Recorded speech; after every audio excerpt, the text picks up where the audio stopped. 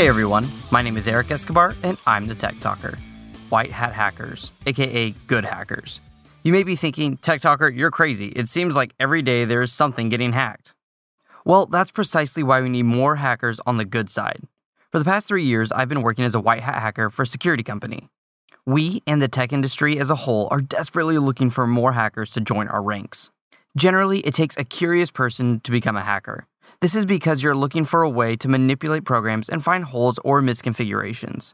It's like working on a puzzle and trying to find any way you can to fit a square peg into a round hole.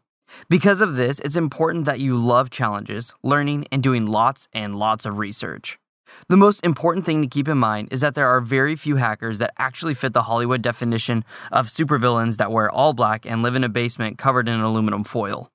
I've met a wide swath of hackers who are just getting started in their 30s, 40s, and 50s, to people that mastered command line before they were a teenager.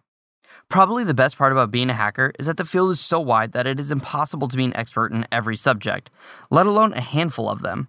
The skills that are required to be a hacker are probably the part that makes people most nervous, mostly because they think it'll take a lifetime to learn them. Honestly, with just a couple weeks worth of work, you can learn a substantial amount of basic computer hacking.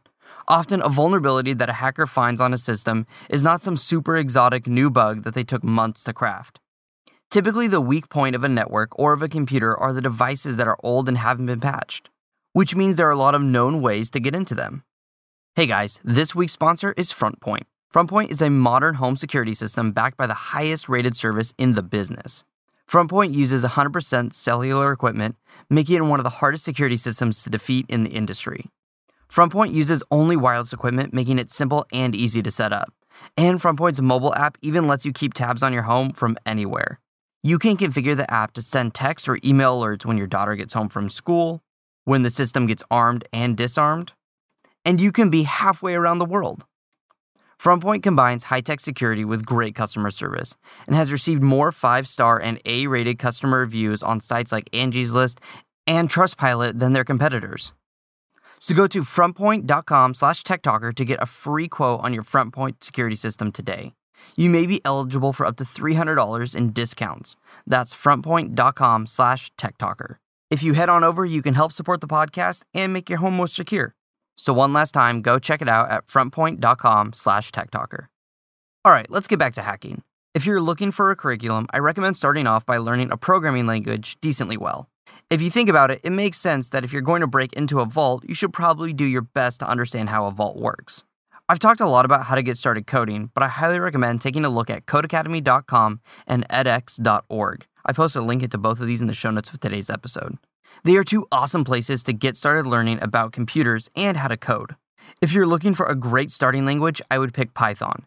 It's simple to learn, runs on pretty much everything you could imagine, and is used on websites, industrial platforms, Internet of Things, and is even used in some scientific work.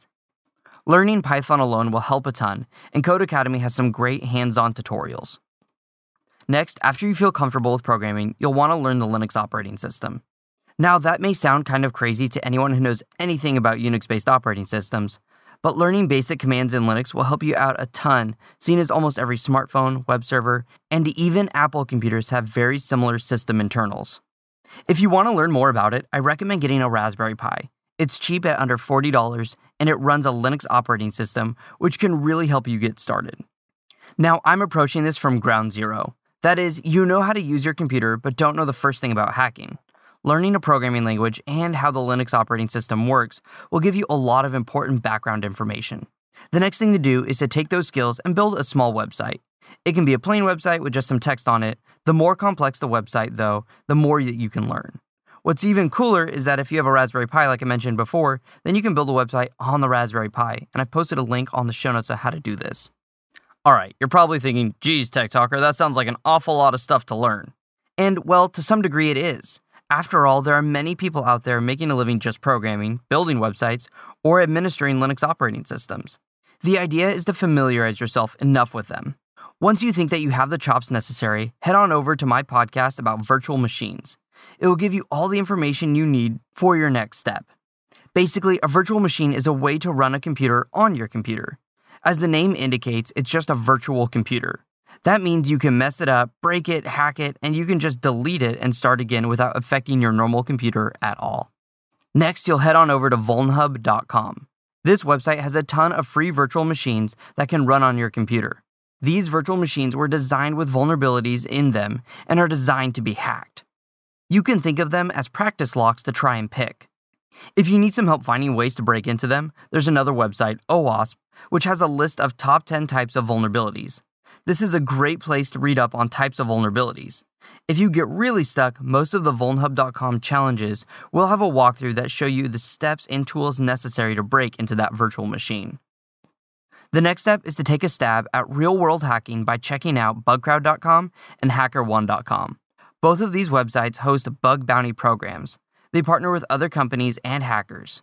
If a hacker finds a bug or vulnerability in one of their partners' websites or programs, then the hacker will often receive a bounty. The bounty can range anywhere from $50 to $100,000 based on the severity of the problem that was found.